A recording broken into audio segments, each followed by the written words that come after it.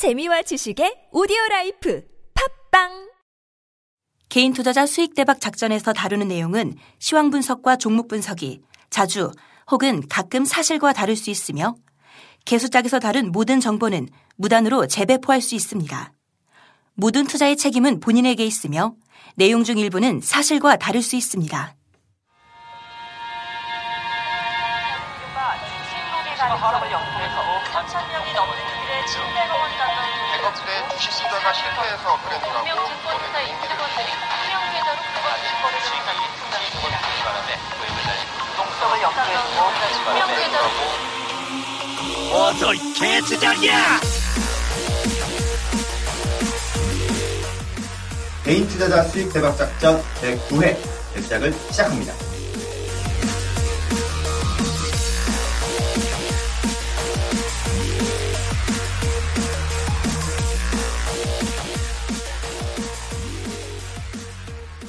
오늘도 왜 이렇게 늦으셨어요? 날씨 때문이야. 에이, 또 무슨 또 날씨. 야, 어저께 그 일산인가? 토네이도 봤어? 동영상?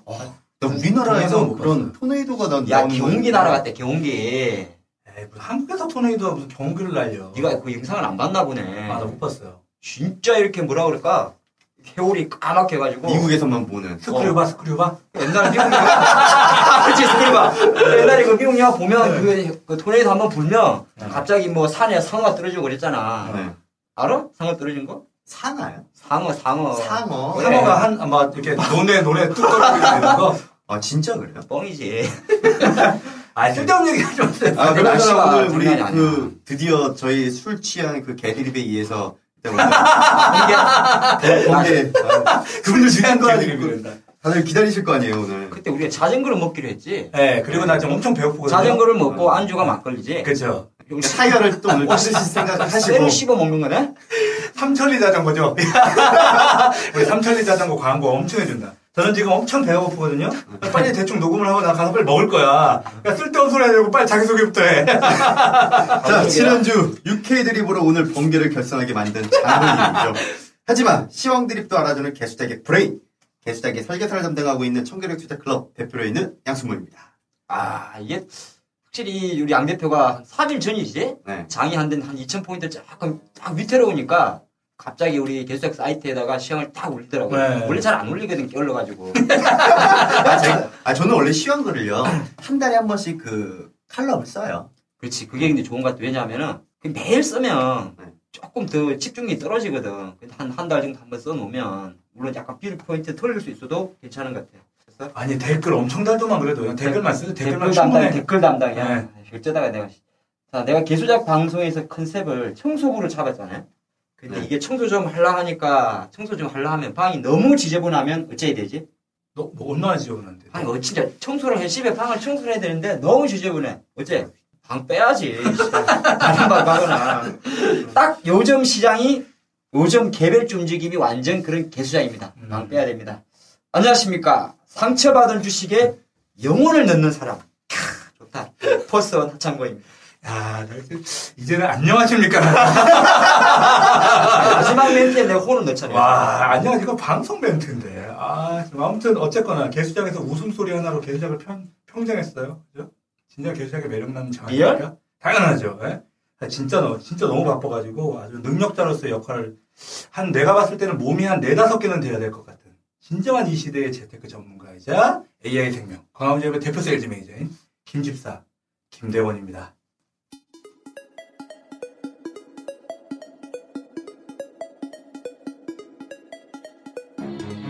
Yo, 2014 새롭게 시작되는 역사 이것은 진정한 큰 싸움 과거 비참한 참사에 맞서는 세 명의 열사 개수작에 개수작을 걸어 개수작을 부리는 작전 우리들 개수작이 성공할 수 있는 날이 개수작의 시작전 수많은 작전의 희생양 개미를 구해낼 작정으로 진정한 실력 매력 노력으로 무기를 장정 엄청난 작전이 걸렸어 작전에 걸려들었어 늪에 빠졌어 결국 계좌가 바람피로 흠뻑 터졌어 길게도 공들였던 내 시간들 한 방에 날려버린 그 스캔들 적금을 깬 듯 내 인생은 바람 앞에 캔들 뭐 좀 많은 척 뭐 좀 믿는 척 그래봐야 주식꽃 탁구야 내 돈 가지고 노는 핑퐁 탁구야 뭘 좀 많은 척 뭐가 있는 척 사람이 주식을 만들었지만 이제 그 주식이 사람을 만들어 끝을 봐야 끝이 나는 끝이 없는 전투 끝을 봐도 끝이 나지 않는 끝이 없는 전투 끝을 보자 끝까지 달려드는 세 사람의 호투 개수작에 개수작을 거는 역사적인 전투 사람쌤 공감돼? 공감돼? 그럼 지금 이 공감에 와서 개수작과 같이 개수작을 공부해. 씨발 이건 뭐 작전의 왕국이구만. 누가 이기는지 한번 붙어보자. 우리는 한번 몰면 절대 안 넘는다. 개수작. 자, 시황입니다. 시황 들어가기 전에 마이크가 왜 이렇게 살이 쪘냐? 부었네? 아, 여기 에어컨이 있어가지고. 에어컨 소리를 계속 잡아먹어서. 마이크에다가 지금 뭘 입혔구나. 네, 옷 입혔어요. 노래방에 그 뭐 씌우는 것처럼. 날로 빡빡해졌습니다. 날로 온 길이 좋아지고 있습니다. 자, 그런 와중에도 시황 한번 보죠. 내가 항상 강조하는 말이 일단 줄을 바로 쓰지 않았다. 줄. 5일선, 11선, 21선, 61선이 정배열이 나와야 시장이 방향을 제대로 잡는데 아직은 정배열이 아니다. 그러다 보니까 단타 치는 놈, 중타 치는 놈 생각이 한자성으로 동상이몽. 즉 코스피 지수는 여전히 올라도 오른 게 아니고 내린 게 내려도 내린 게 아닙니다. 다음 주부터는 아마 이제 만기가 좀 지났기 때문에 일부러라도 변동성을 조금 줄 것 같아요. 어떤 방향성이 좀 정해지지 않을까 싶긴 어차피 해요. 이제 뭐 이번 만기 지수 가두리로 다 먹었으니까 일단 우리 양 대표가 설명해 주겠지만 먹었으니까 일부러라도 다음 주 초는 뭐 약간 변동성을 주지 않을까 개인적으로 좀 보겠고 그런 와중에도 코스피에는 이게 보니까 중소형 자동차 부품주들 자금이 좀 몰리고 있습니다. 중소형 자동차 부품주 좀 작은 것들 그리고 오늘 이번 주 보니까 그동안 조금 누워있던 대형 제약주들도 슬쩍 엉덩이를 떼는 것 같으니까 코스피가 지수는 조금 변동성 커지더라도 종목들은 조금 더 순환이 도는 것 같아요. 자, 코스닥 보죠. 멘트가 거의 방송용 멘트입니다. 안녕하십니까. 530선. 네, 530선 이번 주 조금 건드렸지만은 가장 중요한 이평선이죠. 120, 200 이평선이 지지중이기 때문에 조금 편하긴 한데 시장은 대판입니다. 4월 말 이후에 크게 좀 빠진 것도 있고 종목들도 많고 그러다 보니까 큰 낙폭 종목 중에서 가끔씩 해찰은 조금 비치는 것 같고 역시나 근데 큰 코스닥도 흐름은 52주 신고가.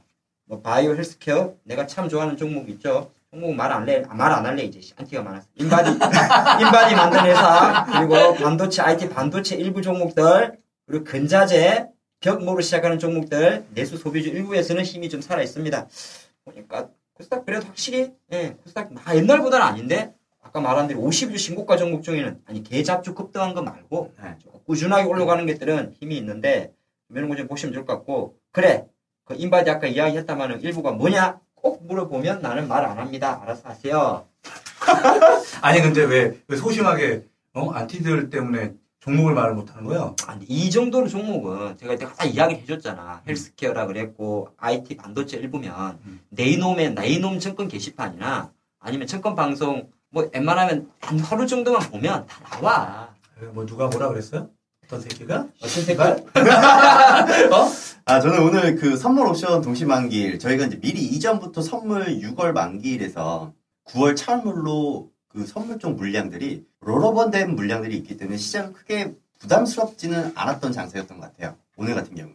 제가 개수작 사이트에다가 시황글을 올려드렸잖아요. 좀 게을른 양대표가 오랜만에 하나 올렸어. 아니, 그런 거 하나 올리기가 시간이 많이 걸렸는데, 지금 봐서 안 하거든. 근데 저도 거의 한 시황글을 원래 7년 전에는 매일마다 지금 우리 개수작 사이트에 올려드리는 것만큼 그 양 그대로 매일마다 올려드렸었는데, 이게 한 4년째 되니까 이제 좀 귀찮은 거지. 네. 귀찮은 것보다 하루하루 그렇게 시장 자체가 빠르게 움직이는 게 아니다 보니까. 그렇지.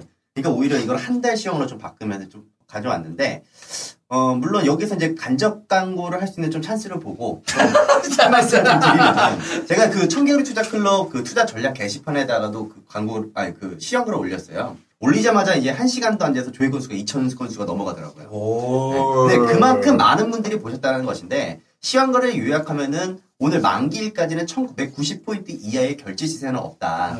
하락장에 두려워하지 말고 1990포인트 이하에서는 배팅 찬스로 봐도 되지 않을까라는 그런 말씀을 드렸거든요. 이번 주에 또 개수장님이 저를 도우셨는지, 또 제가 잘 찍었는지, 뭐 현명한 분석을 한 건지, 일단은 오늘 같은 경우도 마찬가지예요. 1990포인트 윗구간인 2011포인트에서 장을 마감을 했는데, 일단 시황글에 제가 자세하게 언급을 해드렸기 때문에 시황글에서 언급한 부분은 제외를 하고, 거기 가서 보세요. 네, 거기 가서 보시고 다음 주 시황을 지릅니다. 자, 질러.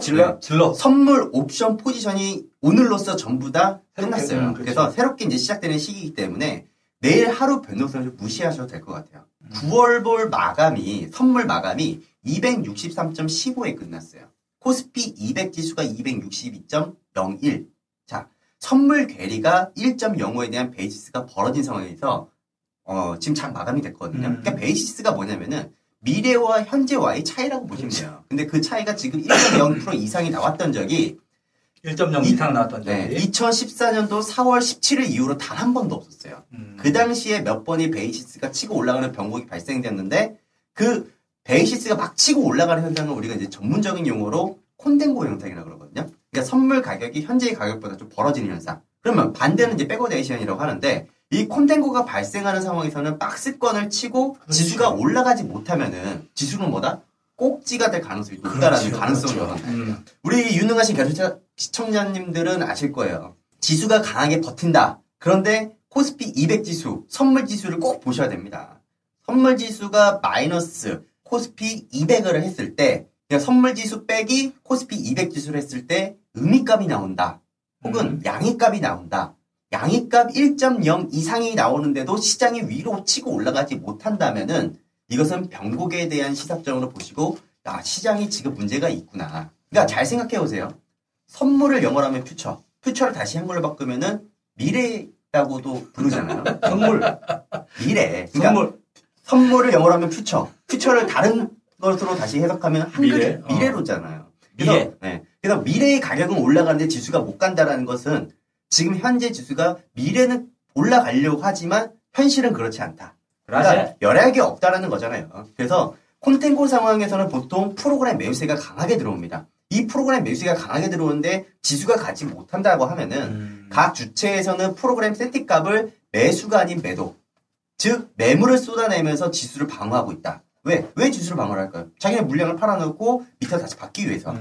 매물을 얹혀놓는 거기 때문에 물량을 축소하기 위한 박스권 움직임. 그냥 지네들이 물량 팔았을 때 확 시장이 무너져 버리면은 자기는 또 손해보고 팔아야 되니까 이런 박스권 움직임을 어느 정도 보여준 이후에 하락하는 것이거든요. 제가 여기서 엄청난 시황 팁을 드렸는데 저도 내일 그리고 다음 주에 어떻게 될지는 장담하지 못해요. 다만 저는 이것을 실시간으로 확인을 하고 모니터링을 하기 때문에 즉각적인 대응을 할 수는 있지만 여기 개수작 청취자분들은 여유가 되시면 이 부분들을 공부를 하셔서 활용해 보시고 네. 그렇지 못하신 분들이라면은 개수작 사이트 오셔서 뭐 눈팅이 밤팅이 될 때까지 계속 게시판에 우리가 올리는 글들을 한번 체크하시면서 대응한다면은 그래도 좀 도움이 되지 않을까.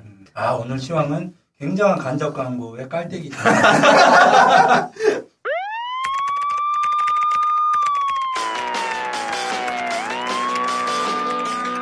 작전명 원전쟁 적대적 M&A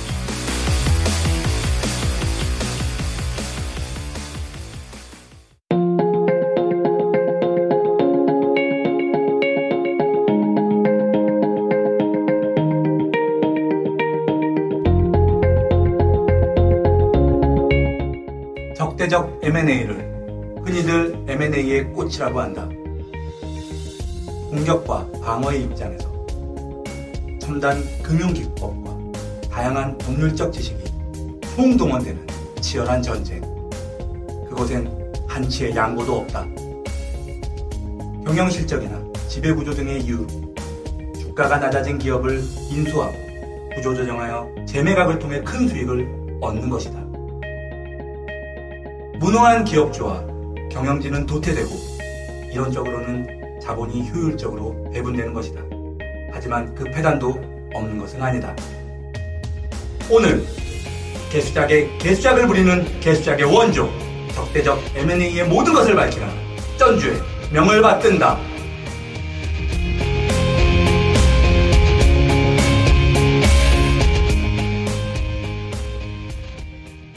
오늘 너 왜 왁스를 안 발랐냐? 오늘 왜요? 오늘 조금 애가 초췌해 보이는데? 아, 요번, 지난주에 머리를 잘랐는데, 어. 똑같이 잘랐어. 왜 미용실 바꿨어? 아니, 미용실 바꿨는데, 지난번에 괜찮게 잘라가지고. 근데 보통 깜빡했는데. 미용실 잘 안 바꾸지 않아요? 그러니까 잘 안 바꾸는데, 너무 못 자르는, 원래 자르던 미용실에 미용사가 없어지면서 다른 데를 막 지금 찾아다니고 있는 중이었어요. 그럼 그 견습생이라 그러나? 아니, 그건 친구가 아니고. 잘랐어? 그건 아니고. 근데 요 전에 딱 잘랐는데, 이게 가위 손질이 장난 아니더라고. 현란해. 괜찮았거든? 또 갔는데, 요번에 이렇게 잘랐는데. 야, 오늘 번개 한다 그랬는데 좀 이쁘게 하고 오지. 약간 칙칙한데? 너 여자 만날 거 아니잖아요, 거기서. 아니야, 여자만 다 불렀어. 진짜요? 그럼. 얘기를 하지 그랬어. 그래서 오늘 머리 스테이하고 오시잖아. 아침 집에 오늘 또 어쩐지 쌈박하다 했네. 나 그런 것까지 생각 안 하고 하는데. 그나저나 오늘 우리 오늘 내용이 M&A. 미션이 뭐야? 적대적 M&A? 네, M&A. 진짜 오늘 M&A 내용 너무 어려워. 근데. 어렵지만 재밌어. 근데. 꽃 중에 꽃이잖아. 그렇죠. M&A 이야기 나오면 뭐 주가 요새 건 뭐냐? 아이리버. 아이리버 맞지? 네. 아이리버 주가는 한 50% 올랐을걸? 그래요? SK텔레콤에서 뭐 인수 들어간다 이야기 해가지고. 근데 그런 말이 있을 때마다 항상 주가는 크게 움직이는 것 같아요. 그게 이제 아이리버가 옛날에 아이팟 때문에 망했잖아. 아이팟. 그렇죠. 네. 나도 우리 집 아이리버 있어. MP3 듣던 거, 이 빨간 거 기계. MP3가 뭡니까? 그때 엄청 빨렸잖아. 왜 우리 인라인 타고 할 때. 그렇죠. 팔기게 되고. 그랬던 회사가. 목걸이로 만들어서 타고 다니고. 팔기는 파는데 지금 저게 주가는 날아가도 헐값에 판다더라고. 거의 똥값에 팔아. M&A. 근데 이번에 요새 보면 또 그거는 이제 또 시장이 많이 있고 또 개미들이 좋아하는 게 신일산업. 신일산업도 요새 오늘 또 나왔더라. 근데 너무 자주 나오는 것 같아. 황 씨가 네. 아까 어제 그 지분 5% 넣은 거 보니까 그 황 땡땡땡 씨 있잖아. 네. 기사 많이 황기남 씨. 어차피 나온 이야기니까 해도 뭐 내가 뭐 인신 그건 아니지? 황기남 씨가 조금 더 공격적으로 매수를 했더만. 우리 신일산업이 우리 상가 갔어요? 그렇지는 않는데 원래 신일산업이 3월 달에 주총에서 이제 이긴 해 만에 즉대시 M&A 뺏긴 해 만에 했다가 그게 이제 이번 주총은 잘 넘어갔고 한 2달 있다가 지금 다시 계속적으로 한다 그러더라고. 그 신일 보면 재미난 게 신일 우리 옛날 승풍기 아니야? 승풍기도 있고 또 뭐지? 겨울에 온풍기 있고 요새 또 가습기도 하더라. 회사가 조금 좋은데 M&A까지 붙으면 레인콤 아이리버처럼 회사가 뒤지는 중에 붙는 거랑 좀 다르겠지. 그렇네. 그건 좀 다르네. M&A 항상 보면 꽃 중에 꽃인데. 그래서 오늘 얘기할 게 오늘은 이제 이런 내용을 좀 했으면 좋겠어요. 옛날 큰 거. 네, 옛날에 우리 대형사들이 이렇게 우리 나라를 대표하는 몇 개의 기업들이 있잖아요. 이 대표적인 기업들을 공격이 분명히 왔을 거예요. 외국인. 론스타 아니야? 론스타 왜 안 해? 그런 것도 있었죠. 최고로 치면 우리나라 국보 빨린 거 론스타 아니야. 그렇죠. 맞아요. 그래서 저는 이런 이제 치열한 경쟁 속에 우리나라 대기업들은 어떻게 그걸 이겨냈고 그 이후에 어떻게 성장을 했는지. 좋아. 자, 그러면은 과거 사례 중에서 하나 뽑아보는 거네? 그렇죠. 그럼 론스타가는 좀 아니면 뭐가 좋을까? 뭐니 해도 그래도 뭐 아무래도 적대적 M&A의 사례 중에는 소버린 SK 정도. 뭐 소보루빵? 아이, 그거.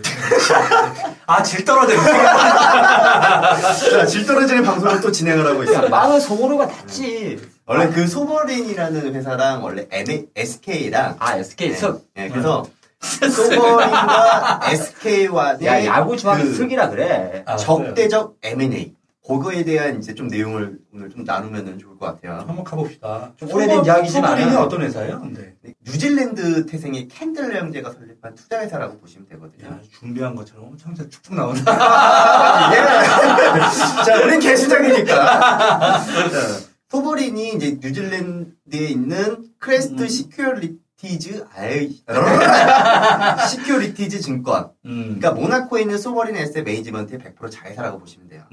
그리고 크레스트. 주식 매수 창구 겸 얘네들이 5개의 자회사에 3%씩 지분을 분산을 해서 운영을 하고 있더라고요.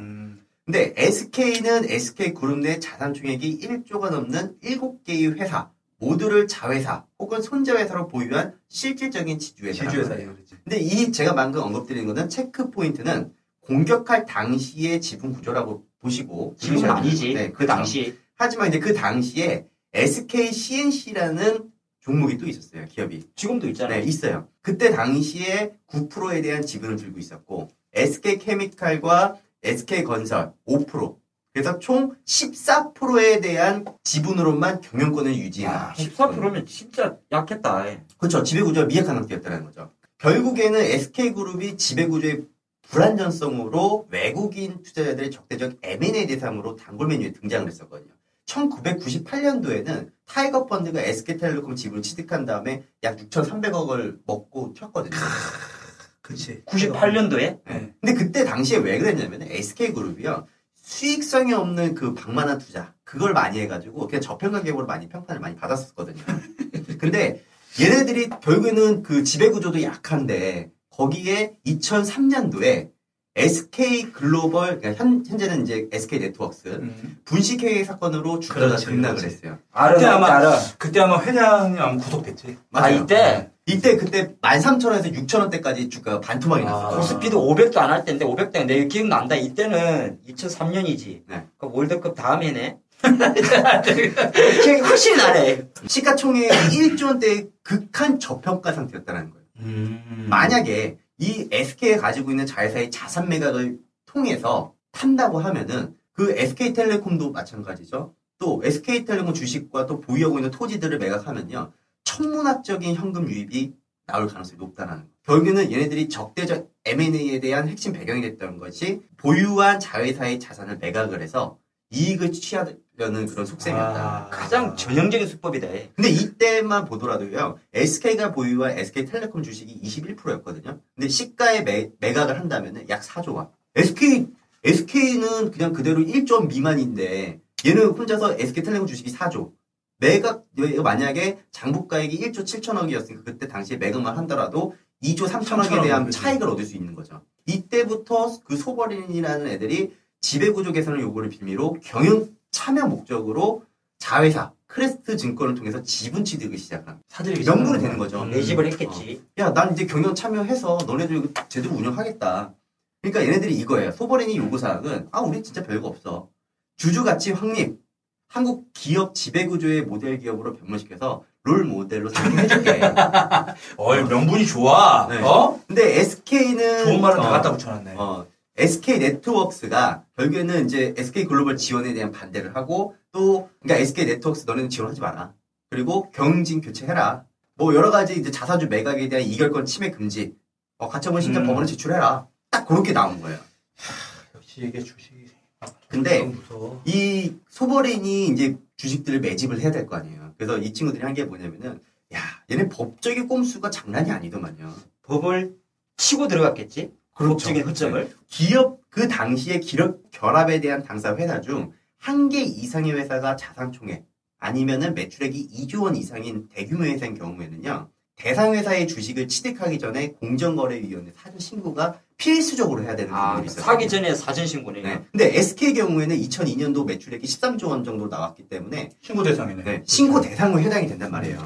여기서 소버린이 반드시 15% 이상 SK 지분을 취득하기 위해서는 기업 결합 심사를 받아야 돼요. 15% 이상. 네. 그래서 소버린이 지분을 14.99%까지만 취득을 한 거예요. 보통 그리 많이 하잖아. 딱 0.99로 맞추는 거. 0.99 이렇게 떨어지면 항상 의심을 해봐야 돼요. 3,990원 이런 거 의심해야 된다고. 그러니까 소버린 같은 경우는 자산 운용 과정과 또 모자 회사 관계에 대한 모두 이런 부분을 다 15% 넘어가면 노출시켜야 되기 때문에 기업 결합에서는 공정거래법을 잘 적용을 했어요. 근데 문제는 얘네들이 출자 총액 제한 규정에 대해서는 몰랐더라고요. 그러니까 이게 뭐냐면 출자 총액 제한 규정이라는 게 뭐냐면요. 출자 총액 제한 기업 집단의 기업 자체가 순 자산액이 25%를 초과해서 다른 국내 법인이 주식을 취득할 수 없도록 만들어놓은 규정이거든요. 그런데 여기서 외국인 1인이 단독으로 100% 이상 취득할 경우에는 외국인 투자기업으로 봐서 출자 총액 제한 규정이 예외에 대한 부분들을 허용을 하고 있는 거예요. 그렇구나. 그러니까 얘네들이 바보 같은 게 뭐였냐면은 얘 소버린 진짜 SK 먹을 수 있었어요. 이것만 알았으면. 그러니까 SK가 지금 출자 총액 제한 규정이 되어 있어서 모 회사가 SK CNC가 9% 지분이 갖고 있다 그랬잖아요. 얘네가 만약에 이 적용이 됐다면은 보유한 9% 중에 2%를 제외한 잔여 지분은 매각을 하는 그런 조치를 받게 만들 수가 있었어요. 그걸 했어야 됐네, 그러면. 그렇죠. 근데 이 소버린이 멍청하게 SK 지분을 10% 이상 확보를 했잖아요. 취득을 해버렸고. 그러니까 10%에서 4.99%를 더 추가적으로 땡겨온 거죠, 얘네가. 그러니까 5% 정도 더, 5%네요, 그러면. 그렇지. 네. 그러니까 이 5%를 땡기지 않았으면은 자연스럽게 SK CNC에 대한 지분을 다 뺏어 오면서 5% 플러스 9% 하면 얼마예요? 14%죠. 그렇지. 한 방에 얘네들 24%에 대한 지분을 취득할 수 있는 방법이 있었다는 거예요.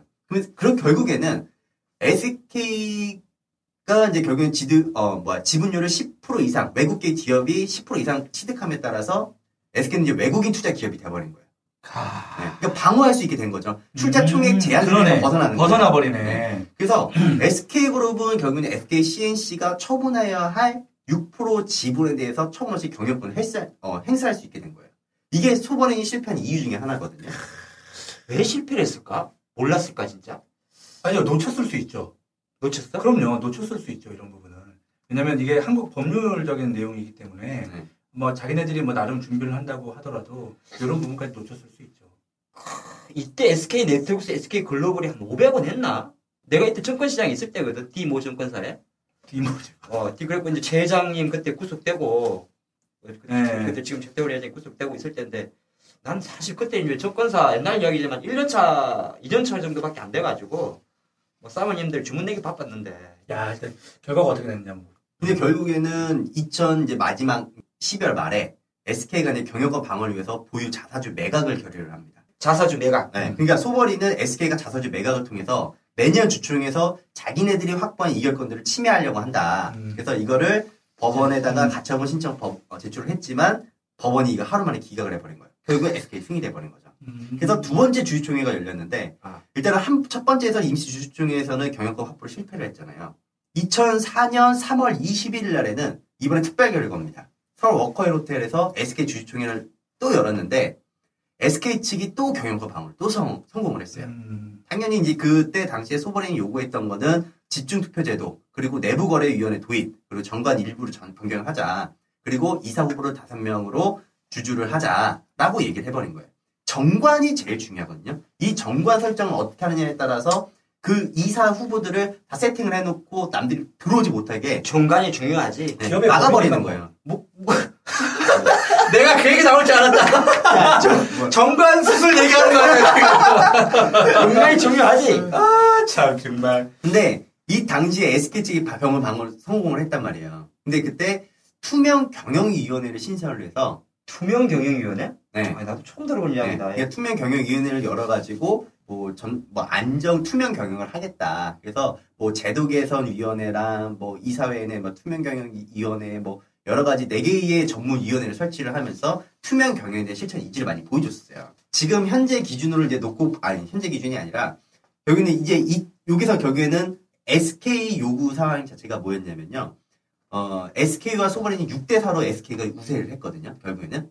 사내 이사 1명, 사회 이사 5명, 총 6. 이사 구성에서? 네. 근데 모두 SK 측에서 추천한 인물들이 전부 다 이사 선임이 됐어요. 근데 이게 왜 그랬냐면은 2004년도 10월 달에는 최태원 회장이 이제 임원 자격 문제 이야기가 있었단 말이에요. 그것 때문에 임시 주총을 가졌거든요. 금고 이상의 형을 선고를 받을 수 있는 형사 범죄의 혐의로 들어간 거잖아요. 그렇지. 그럼 그 이사는 직무 수행을 정지를 하고 또 형의 선고가 확정되면 이사직을 얘는 상실하게 해야 된다. 이런 정관 신설을 요구한 거예요. 그럼 결국에는 2005년 3월에 임기가 만료되는 이제 최태원 회장을 끌어내리겠다. 이제 그런 의도가 있었다. 네. 근데 이제 이런 부분들을 계속해서 이제 그 이사회에서 임시주총 열자 안 돼. 그리고 법원에서도 이제 소버린 측 임시주총에 대한 토지 허가에 대한 신청을 했지만 법원도 계속해서 이제 기각을 해버리고. 네. 근데 결국에는 그러니까 법원에서 결정 내린 내용을 보면요. 소버린이 임시주총 신청이 이제 권리 남용은 아니지만 정기주총을 앞둔 상황에서 사안이 시급하지도 않은데 지배구조 개선에 대한 소버린 측의 설명이 없는 점을 감안해서 그 신청을 기각한다고 했거든요. 그러면 결국에는 소버린은 이제 주지 제한을 하지 않았는데 이는 최태원 회장이 이제 임기 만료로 인해서 이제 이사 선임안이 예정되어 있기 때문이기도 하거든요.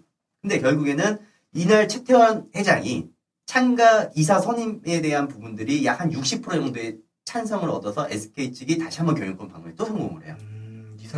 최태원 회장 이사 선임안이 또 60% 찬성으로 네. 경영권 방어에 성공한다. 네. 그래서 결국에는 2005년 6월 약 2년 정도의 싸움 끝에 이제 이제 소버리는 나 이제 경영 불참 선언하겠다. 하지 않겠다. 그리고 이제 그 다음 달에 이제 보유하고 있는 이제 모든 주식들을 시간의 매매에 다 팔아먹고 친 거죠. 돈은 먹기 야, 이때 SK 주가가 9,000원이었어? 네. 지금 SK 얼마지? 그러니까 얘네가 지금 2년 만에 10만 훨씬 넘었지. 그래도 2년 만에 거의 실제로 계산해 보면 한 4배, 5배 안 되구나. 그렇죠. 4배 정도 4배 정도 시대창도 먹은 거지. 없고, 그러니까 그때 당시에 이제 정확한 데이터를 따지면 7,558억에 대한 매매 차익이 났고, 여기에 배당금이 485억 있죠. 또 환차익 1,316억. 그러니까 전체 수익 자체는 이제 1조는 빨아먹고 이제 팀 개놈들이라고. 잠깐만. 지금 SK 주가가 10 얼마지? 한 10 몇만 하지? 그럼 이때 SK 주가 사놨으면 우리가 10년 동안에 한 지금 10배 먹겠다. 그렇죠. 내가 왜 그랬냐 하면 2005년 아까 2005년 6월 20일이라고 그랬잖아. 내가 2005년 5월 30일 날 사건 내고 나왔거든. 대지금 받았으니까 사놓을 걸. 괜히 뻘쭘해가지고. 근데 SK는 그래도 성공적으로 그래도 적대적 M&A 공격을 방어해낸 사례. 네, 그러니까 공격과 방어가 있었던 그런 사례라고 보시면 되죠. 흥미진진한데. 성경 아니야, 성경. SK가. 성경. 성경이 아니고 성경. 야, 성경 아니야, 유공. 정확히 하든. 배고파 죽겠어, 빨리 해!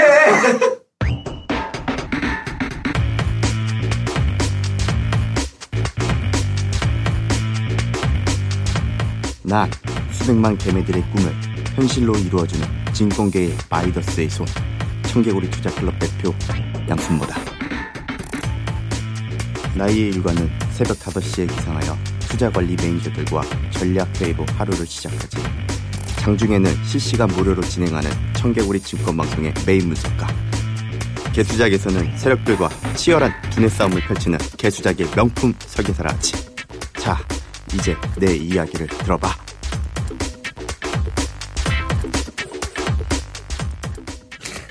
뭘 들어봐. 야, 뭐 먹을 거야? 난 짬뽕.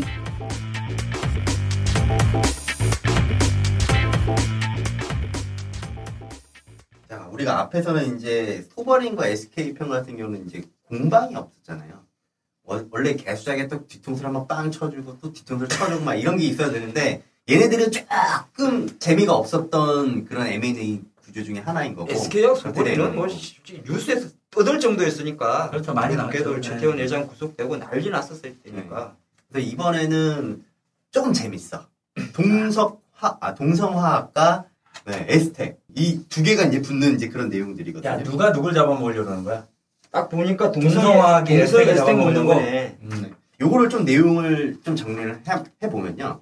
에스텍이라는 회사가 차량용 음향 시스템을 제조하는 업체예요. 앰프? 차음악? 네, 음향. 그러니까 차량용에 들어가는 이제 그 앰프란 이제 이런 걸 보면 되는데, 이게 1999년도에 LG로부터 종업원 지주회사 형태로 계열사 분리가 되는 회사라고 보시면 될 것 같거든요. 근데 이러한 지분 구조뿐만 아니라, 그러니까 이렇게 보시면 돼요. 이게 종업원 지주회사의 특성상 최대의 주주가 그 김충지 대표로 해서 7.5%밖에 없었고요.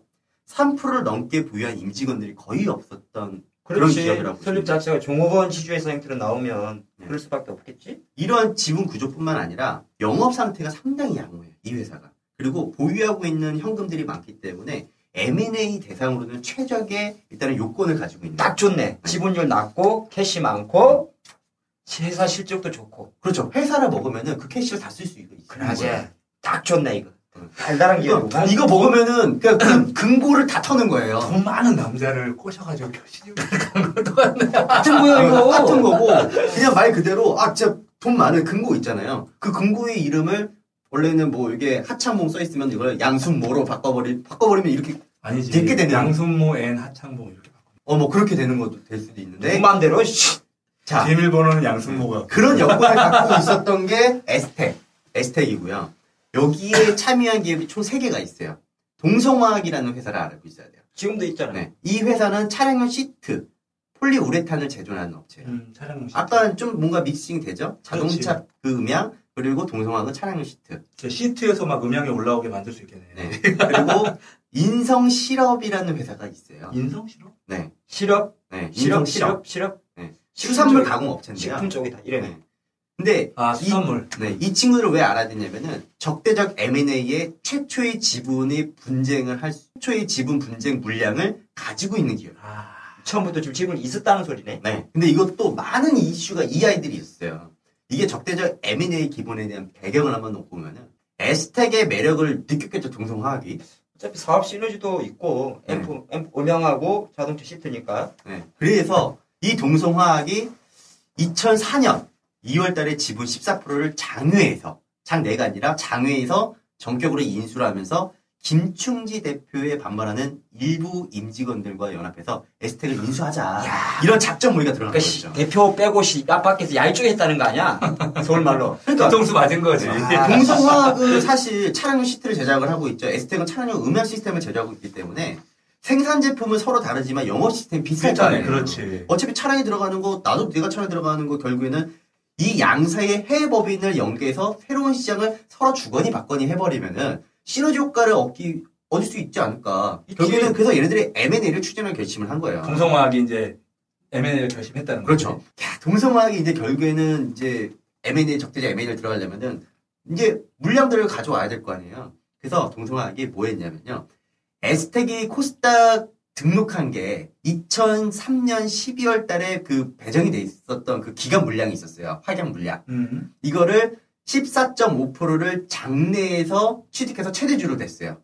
블락 돌렸다. 인성실업이. 그렇지. 그래, 블락으로 돌렸어. 인성실업이? 네. 인성실업이 에스텍의 코스닥이 이제 등록한 이후에 기간 투자자들한테 이제 이목 확약, 기간 해제에 대한 물량으로 약 146만 주 14.5%를 이제 장내에서 이제 가져와서 최대주를 등록을 합니다. 에스텍의 임직원 65명으로부터 24%에 대한 이결권을 위임받아서 그 동성화학이 38%에 대한 지분을 또 확보를 해요. 이게 그럼 위임을 받았다고? 직원들한테? 네. 임직원한테? 네. 65명이면 뭐 회사에 거의 많은 사람들이 엄청 보습한 건데 그러면 이거를? 그렇죠. 그치? 그래서 추가로 장내에서 또 7만 주까지 했고 또 그뿐 아니라 동성화학의 최대주주 그 백정호 씨라는 분이 에스텍의 전환사채를 20억까지 추가적으로 또 인수를 해서 3월 10일 날, 그러니까 약 한 달도 안 돼서 그 전환사채를 이제 20억씩 인수해서 80만 주의 주식으로 전환을 합니다. 지분율이 확 늘었겠네. 그렇죠. 이제 473만 주, 43%의 지분을 후루룩 빨아온 거죠. 그러니까 그 당시에 에스텍의 그 김충지 대표가 8.4%에 대한 지분을 가지고 있었잖아요. 근데 코스닥 등록 당시 현황으로는 특수관계인 지분 합치면 30%가 돼요. 근데 우호 지분을 합칠 경우에는 50%가 넘는다. 경영권 방어에는 문제가 없다. 이렇게 일각에서 다 알고 있었던 내용들이었거든요. 인성실업이 12월 달에 주당 평균, 그러니까 41억 원에 취득한 것을 동성화학 측에다가 51억에 매각을 해줘요. 10억만 모은 거예요. 10억에 그냥 다 넘겨준 겁니다. 그러네. 그러니까 인성실업 같은 경우는 2개월 만에 10억의 매매 차익을 얻은 셈이네. 그렇죠. 따지고 보면. 그러니까 그 당시에 인성실업은 단순 투자 목적으로 지분을 취득하겠다라고 이야기를 했었는데 동성화학이 이런 일각에서 이런 게 있었죠. 동성화학이 우회적으로 지분을 파킹해 놓은 게 아니냐. 그러니까 그런 느낌도 든다. 왜냐면은 그 당시에 동성화학이 자본금이 200억이었단 말이에요. 50억 규모의 에스테 주식을 직접 매입할 경우에는 자기 자본금이 10% 이상 타법인 출자자가 되는 거잖아요. 그렇지. 그러면 수시 공시 사항이 돼버리는 거예요. 근데 결국에 이를 피해서 인성실업에 투자한 이런 그 동원된 것이 아니냐. 그래서 이를 통해서 결국에 동성화학은 저가로 지분을 확보할 수 있었고 또 인성실업은 약 10억 얻었네. 10억을 얻은 거죠. 이거 수상한데 이때 아마 왜냐면 인성은 수산물이고 동성은 자동차 시트니까 어떻게 보면 업종이 전혀 다르잖아. 근데 이게 앞에 뭐 성 하나 붙이면 인성, 동성 뭐 형제 같을 거. 그렇죠. 이거는 분명히 야이 쪽에 있었던 것 같아. 그렇죠. 제가 아까 얘기했던 거 있잖아요. 임직원 65명 요거 얘기했잖아요. 그래서 24%에 대한 지분. 이때 당시에 동성화학이 그 종업원 지주에서 에스텍을 인수를 결심을 하면서 그 에스텍 이사 그리고 집행 이사 이 이제 중심으로 이제 접촉을 해서 지분을 확보를 한 거예요. 그때 이사진을 또 보습을 했다. 네. 그때 이제 24%를 룸빵 존나 갔구만. 룸빵이 뭡니까? 룸빵이. 에이, 비즈니스 클럽. 그래. 네. 퀄리티 있게 좀 갑시다. 그래요. 어차피 뭐 그 바닥에서 놀았을 텐데. 근데 결국에는 43%에 대한 지분을 얘는 확보를 했잖아요. 결국에는 최대 주주로서의 요건을 가진 거예요. 결국에. 이를 통해서 이제 동성화학의 이제 기존의 김충지 대표이사를 전문 경영인을 이제 위촉을 하고 또 다른 등기이사들에게도 우호적인 관계로 해서 대주로 영입될 수 있는 이런 분위기를 이끌 수가 있었던 거예요. 근데 그 와중에 에스텍 대표이사이면 이제 김치 대표이사와 이제 결국에 마찰이 일어나면서 우호적인 M&A가 이제 본격적으로 이제 실패하게 되는. 그래서 이제 전쟁이 시작이 된 거죠. 그렇지. 이제부터 전쟁이 시작이네. 먹고 이제 먹었으니 접근을 했으니 이제 털어야 될 거 아니에요. 근데 결국에는 그 김충 대표가 이제 동성화가 이제 공개적으로 이제 반대를 시작하면서 직원들 면담을 통해서 동성화학에 대한 이도를 알려서 이제 우호 세력을 규합을 한 거죠.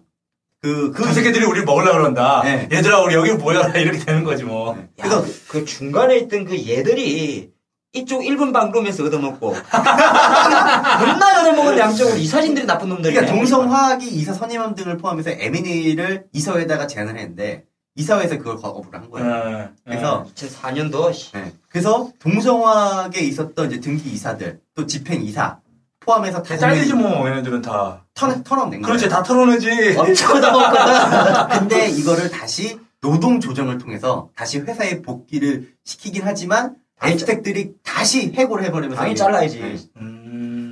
그래서 이제 결국에는 이제 과열이 되는 거죠. 정기주주총회가 이제 붙은 거죠. 우호적 M&A에 실패한 게 동성화학이잖아요. 지분율 보유 지분을 바탕으로 이제 정기주주총회 이제 한번 하자. 그래서 이제 그 정기주주총회에서 이제 표대결을 붙게 붙어가지고 먹자. 네, 해보자. 이제 이런 긴급 제안을 이제 통해서 이제 동성화학 측이 추천하는 이사 그리고 감사를 이제 선임시키고자 정기주주총회를 연 거예요. 그런데 그 날에 이제 주주총회에서 양측이 의견이 대립하면서 하루 종일 아수라장이 돼가지고. 연승 싸움판이지 뭐. 개판된 거죠. 결국에는 이제 동성화학과 에스텍이 이제 서로 돌이킬 수 없는 관계가 만들어져 버린 거예요. 그렇지. 아, 진짜로 이제 막 본격적으로 전쟁 시작하고 이제 막 제대로 붙고 막 과열 막 되고 있는. 그러니까 이 사회에서는 이제 결국에는 우호적인 M&A가 이제 채택되지 않았잖아요. 동성화학이 이제 슬슬 이제 열 받은 거지. 야, 난 이제 공개 매수. 자, 시작을 한 거야. 시장에서 매수를 내가 하겠다. 딱 앞으로 2달 동안 에스텍 주식 200만 주를 주당 내가 3,800원에 사겠다. 다 사주겠다. 그때 이제 이 경영 분이 났는데. 주가 급등했겠다. 누가 팔아? 그렇지. 버티고 있죠. 결국에는 기대감이 있죠. 공개 매수 이러면서 주가 막 쫙 4월 초부터 이제 막 4,000원만 넘어가고 막 공개 매수 이제 종료할 땐 6,000원까지 넘어간 거예요. 와. 에스텍 주가가. 네. 동성화학이 이제 추진했던 공개 주가가 매수가. 이렇게 올라가면 못 사지. 네. 결국에는 200만 주를 사야 됐었는데 19만 주밖에 못 산 거예요. 아하. 이 공개 매수를 이제 실패한 이후에 동성화학이 이제 에스텍 지분에 나서 이제 결국에는 이제 41%까지 이제 다시 확보를 했어요. 표를. 그래서 이제 적극적인 공세를 취하게 된 거죠. 그런데 여기서 야, 결국에는 이제 동성화학에 대한 역기습을 에스텍이 이제 역공격을 합니다. 야, 41%까지 먹혔으면 이거 거의 넘어갔다고 봐도 되는 거예요. 거의 끝난 거죠. 그치. 근데 어차피 이 41%에 대한 지분을 갖고 있는 회사가 없단 말이에요. 에스텍이 상법상의 이결권을 제한하는 규정을 이용해서 동성화학의 주식을 역매집을 합니다. 아, 에스텍이 오히려 동성화학 주식을? 네. 그러니까 그거 좋네. 걔네들은 먹어버리네. 동성화학이 보유하고 있는 에스텍에 대한 이결권을 무력화를 시키자. 지분 41%가 동성화학이야. 근데 에스텍은 돈이 많아. 그러니까 그렇지. 일단은 물량을 쫙 빨아붙어. 그러니까 4가지 경우에 제가 이게 총 4가지가 있거든요. 그러니까 어떤 회사가 다른 회사가 또 다른 회사의 지분을 10%를 초과해서 소유를 하고 있거나 아니면 다른 회사가 또 다른 회사의 지분을 10% 미만을 소유하는 경우, 어느 한 회사가 모자 회사의 지분을 합해서 다른 회사의 지분을 10% 초과하여 소유하고 또 그 다른 회사는 어느 회사의 지분을 10% 미만을 소유하는 경우, 서로 상대방의 지분을 10% 초과하여 소유하는 경우. 3분은 알겠고 싶다. 네. 어느 한 회사가 다른 회사의 지분을 50% 초과하여 이제 보유하고 있는데 그 다른 회사는 어느 회사의 지분 10%를 초과하여 소유하고 있는 경우. 이율이 되면 의결권이 다 제한이 된다. 이결권이 제한이 돼요. 근데 이거 같은 경우에는 상법적으로 재미난 골 때리는 게 뭐냐면은 동성화학이 이제 에스텍 주식을 41%를 갖고 있잖아요. 근데 에스텍이 동성화학의 주식을 10% 이상 보유하게 되면요. 동성화학이 보유하고 있는 이 41%에 대한 이결권을 제한을 받는 거예요. 무력화를 시키는 거예요. 저희가 말이 좀 복잡하긴 한데. 3번인가? 3번이죠. 네. 3번이나. 네. 서로 상대방의 지분을 10% 초과 소유하는 경우. 그렇죠. 근데 얘가 42%를 갖고 있으니까 얘는 어차피 물량 확보도 못 하니까. 그렇지. 에라이, 이러고 시험 찍을 때도 3번이 잘 맞아. 근데 결국에는 이제 전쟁이 시작된 거죠. 7월 24일 날에 에스텍이 동성화의 지분 6.6%를 취득했다. 그리고 7월 20일 날 또 6만 주, 7월 23일 날에 장외거래 19만 주 취득. 계속적으로 지분 매수. 10% 넘겼는데. 매집해서 얘는 11.3%까지 지분을 확보해버리는 거예요. 초대 했지. 동성화학이 이제 보유하고 있는 에스텍에 대한 이제 41%에 대한 이결권이 전부 다 이제 무력화가 돼버리는 거예요. 야, 갑자기 내가 그날 주가를 안 봤다면 두 개 다 나중에 다 주가 박살나는 거 아니야, 결국? 그래서 지금 에스텍이 동성화학이 보유하고 있는 에스텍 주식을 매각함으로써 이결권을 다시 회복을 할 수가 있잖아요. 그래서 그거를 방지하기 위해서 7월 30일에 법원에 매각 금지 가처분을 신청을 합니다. 못 팔게? 네. 여기에 동성화학이 또 이런 에스텍의 역공격을 또 생각을 해서 에스텍 측에 너네 위법행위 유지 가처분 신청을 제기합니다. 이거 많이 어렵다. 유지. 위법행위 네. 유지가 그러니까 에스텍 측이 우리 사주 조합 출연을 해서 에스텍의 자산으로 동성화학의 주식을 취득하지 말라. 얘는 돈이 많은 애들이니까. 근데 그 가처분 신청이 7월 27일 날 기각이 됐어요. 법원에서 기각해버렸구만. 네. 근데 이게 뭐냐면은 가처분에 대한 항고 자료에 따르면요. 에스텍의 이사 그리고 변호사가 동성화학의 주식을 취득할 예정이 전혀 없다. 이 말을 주장을 했고요. 동성화학 측이 이 말을 곧대로 믿으면서 방심을 했다는 거죠. 그러니까 결국에는 추가적인 그 대책을 수립을 하지 않은 거죠. 결국에는 믿는 높게 발등을 찍힌 거고 사실 이게 싸우고 쌈박질하고 있는 무슨 누굴 믿어. 그러니까 결국에는 이제 이런 부분들이 있었는데 또 동성화학이 이제 어떻게 할까? 그 다음에 이제 결국에는 에스텍이 이제 역공격에 대해서 카드를 준비를 해야 될 거 아니에요. 히든 카드는. 결국에 동성화학이 또 그 준비를 했어요. 그러니까 결국엔 개수작을 부리는 개수작인데 저거 완전 코피 터졌던 거야. 네. 주식 대차 거래가 있었어요. 대차? 네. 대차 거래는 주식 보유자가 수수료를 받고 소유권을 타인에게 양도한 뒤에 일정한 기간이 지나면은 다시 소유권을 다시 돌려받는 거예요. 잠깐 빌려주는 거잖아. 그렇죠. 그치? 그래서 동성화학이 비상장 회사인 오토리움이라는 그 회사에다가 유가증권 대차거래 계약을 체결해서 동성화학이 보유하고 있던 에스텍 주식 309만 주를 넘겨버리겠지. 1년간 오토리움에 넘긴 거예요. 그렇지. 그러니까 이 대차거래가 인정이 되면은 상호주 이결권에 대한 제한을 벗어나게 되면서 동성화학의 에스텍에 대한 이결권을 회복하는 거지. 그렇지. 다시 회복하게 되는 잠깐 거죠. 넘겨. 그렇지. 네. 가능하지. 결국 그 당시 일각에서는 이런 내용이 있었어요. 동성화학이 정상적으로 에스텍 주식을 매입을 할 경우에, 매도를 할 경우에는 40억이 이르는 단기 차익이 생기거든요. 근데 이거를 반납을 해야 돼요. 그래서 결국에는 이거를 대차거래를 동원을 해서 이결권 확보를 위해서 대차거래를 편법으로 사용한 것이 아니냐. 동성화학의 대차거래에 대해서 수수료가 0.1%. 그러니까 결국 통상적으로 거래에 비해서 크게 너무 낮고 또 오토리움이 보유하게 된 주식이 약 285억 원치가 되는데 그 오토리움의 이 담보에 대한 능력이 되느냐 안 되느냐. 그러니까 그 오토리움이라는 회사 자체가 네. 이제 그걸 285억이라는 주식을 담보할 수 있는 캐파가 되냐? 네, 그렇게 되는 거죠. 근데 결국에는 이 동성화학이 이제 추진한 대차거래 이제 카드가 있을 거 아니에요. 근데 이게 에스텍이 또 미리 막았어. 또 방어 전략을 또 취한 거죠. 그래서 결국에는 돌이 아닙니까, 물. 나가리. 네, 나가리가 된 거죠. 그러니까 에스텍이 이제 이 대차거래에 대해서도 이결권 행사를 금지를 해달라. 이제 가처분 신청을 낸 거죠. 그 법원에서는 이제 동성화학과 오토리움에 대해서 이제 이결권 금지를 결정을 해버리게 된 거죠. 오토리움까지. 네. 그렇지. 그 다음에 바로 이제 이제 상호주 이제 이결권 제한 문제로 인해서 동성화학이 오토리움에 대차거래를 넘긴 이후에 이제 그 법원이 이결권 제한을 했잖아요. 주주총회가 열렸어요, 이제. 근데 동성화학 측에서는 이결권을 13%밖에 행사를 할 수밖에 없는 거예요, 이제. 어제 넘겼으니까 얘네 주식을 44% 갖고 있는 게 아니고. 그렇지. 13%밖에 안 남은 거예요. 힘도 없을 텐데. 그러니까, 에스텍의 이제 임시 주주총회에서도, 에스텍의 경영진 때는 이제 모두 다 이제 가결이 된 거예요. 그렇지. 그러니까 시민율이 13%밖에 안 되는데. 그러니까 동성화학이 얘기했던 김충기 그 에스텍 대표이사의 해임권, 이건 부결됐고요. 대신에 동성화 편에 있었던 이사들 이제 싸그리, 다 해임하고 다 날라가고. 얘네들 룸빵에서 거듭먹은 애들 아니야. 그 5명들이 전부 다 다시 에스텍 측 추천인으로 다 채워졌다는 땅이 거고. 먹어야지. 또 여기서 이제 정관을 바꿔요. 이사의 수를 이제 9명을 제한하는 정관 개정 통과된 거예요. 이사수를 줄여버리는구만.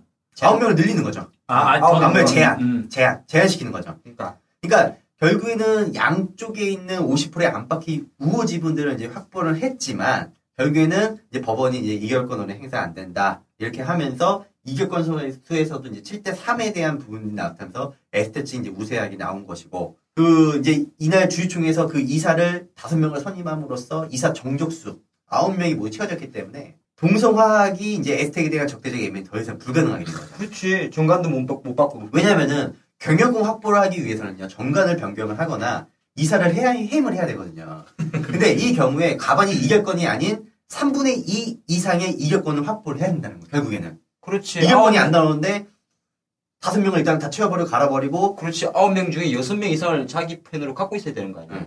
됐고 있으니까 결국에는 불가능해진 거죠. 그렇지. 이사회결을 통해서 뭘 해야 되는데 할 수가 없는 거지. 네. 근데 결국에는 이제 얘네들이 이제 어떻게 되느냐. 이게 2년 동안 싸움이 나왔어요. 이게 좀 싸웠네. 어쩔 수 없이 이제 극적인 이제 타격에 들어가는데, 이제 임시 주총에서 이제 패배한 이후에 이제 공격자가 있을 거고 또 방어자가 이렇게 있잖아요. 이제 결국 이제 합리적인 우리 해외 방안 찾자. 이제 공격자는 더 이상 이제 적대적 M&A에 대한 게 불가능해졌고, 또 방어자는 최대 주주를 그냥 두고서는 이 합리적인 경영이 안 되잖아요. 그렇지. 야, 나 이거 뭐 하고 싶어 하는데 최대 주주가 안 돼. 이 개시장질을 해버리면 또 짱나니까. 근데 결국에는 법원이 이제 중재를 해요. 야, 정신적으로 이렇게 분쟁 조율을 해라. 그래서 이제 이런 왜 소모적인 싸움을 하느냐. 그냥 그렇지. 서로 이제 본연이 업무를 하고 또 기업 활동에 전념하자. 그렇게 이제 하면서 둘 다 이제 합의를 해서 이제 그동안 이제 분쟁을 하면서 초래했던 이제 문제들 이제 우호적으로 협의를 하면서 주식 서로 막 다시 주고받고 하나 그러면? 아, 당연하죠. 그러니까 결국에는 각자 이제 서로 이제 소송 취했던 것들 있죠. 소송들 다 취하고 또 보유하고 있는 종목들도 서로 이제 대사주이면서 분쟁을 해결해 마무리하자. 근데 결국에는 둘 다 코피 터질게끔만 돈 날려놓고 터졌죠. 근데 결국에는 소모적으로는 13억에 대한 손실을 마무리를 하면서 이제 각자의 이제 길로 이제 가게 되는 13억짜리 총탄이랑 대포 이런 걸 쓴 거야. 근데 결국에는 쓴 돈은 한 그래도 200억 정도 썼을 거예요. 그렇지. 룸에 한 100억 썼고. 100억까지. 그리고 자꾸 룸 그러지 마세요. 룸은 그냥 방이잖아요. 뭐 여관방도 있고. 네? 그거 내가 뭐래니? 룸방 그러니까. 이때 근데 이랬으면은 내가 차트를 안 봤다마는 두 기업들 그때 개미들도 같이 죽었겠다. 차트 분명히 출렁거렸을 건데 2년 동안. 그지? 그때 이제 뭐 한 해 만에 네. 결국 다 죽은 거네. 그러니까 결국에는 이런 M&A 싸움이 지켜보면서 누가 이겼네 이거 지켜보는 건 재밌지만 이 당사자를 얼마나 피똥 싸겠어요.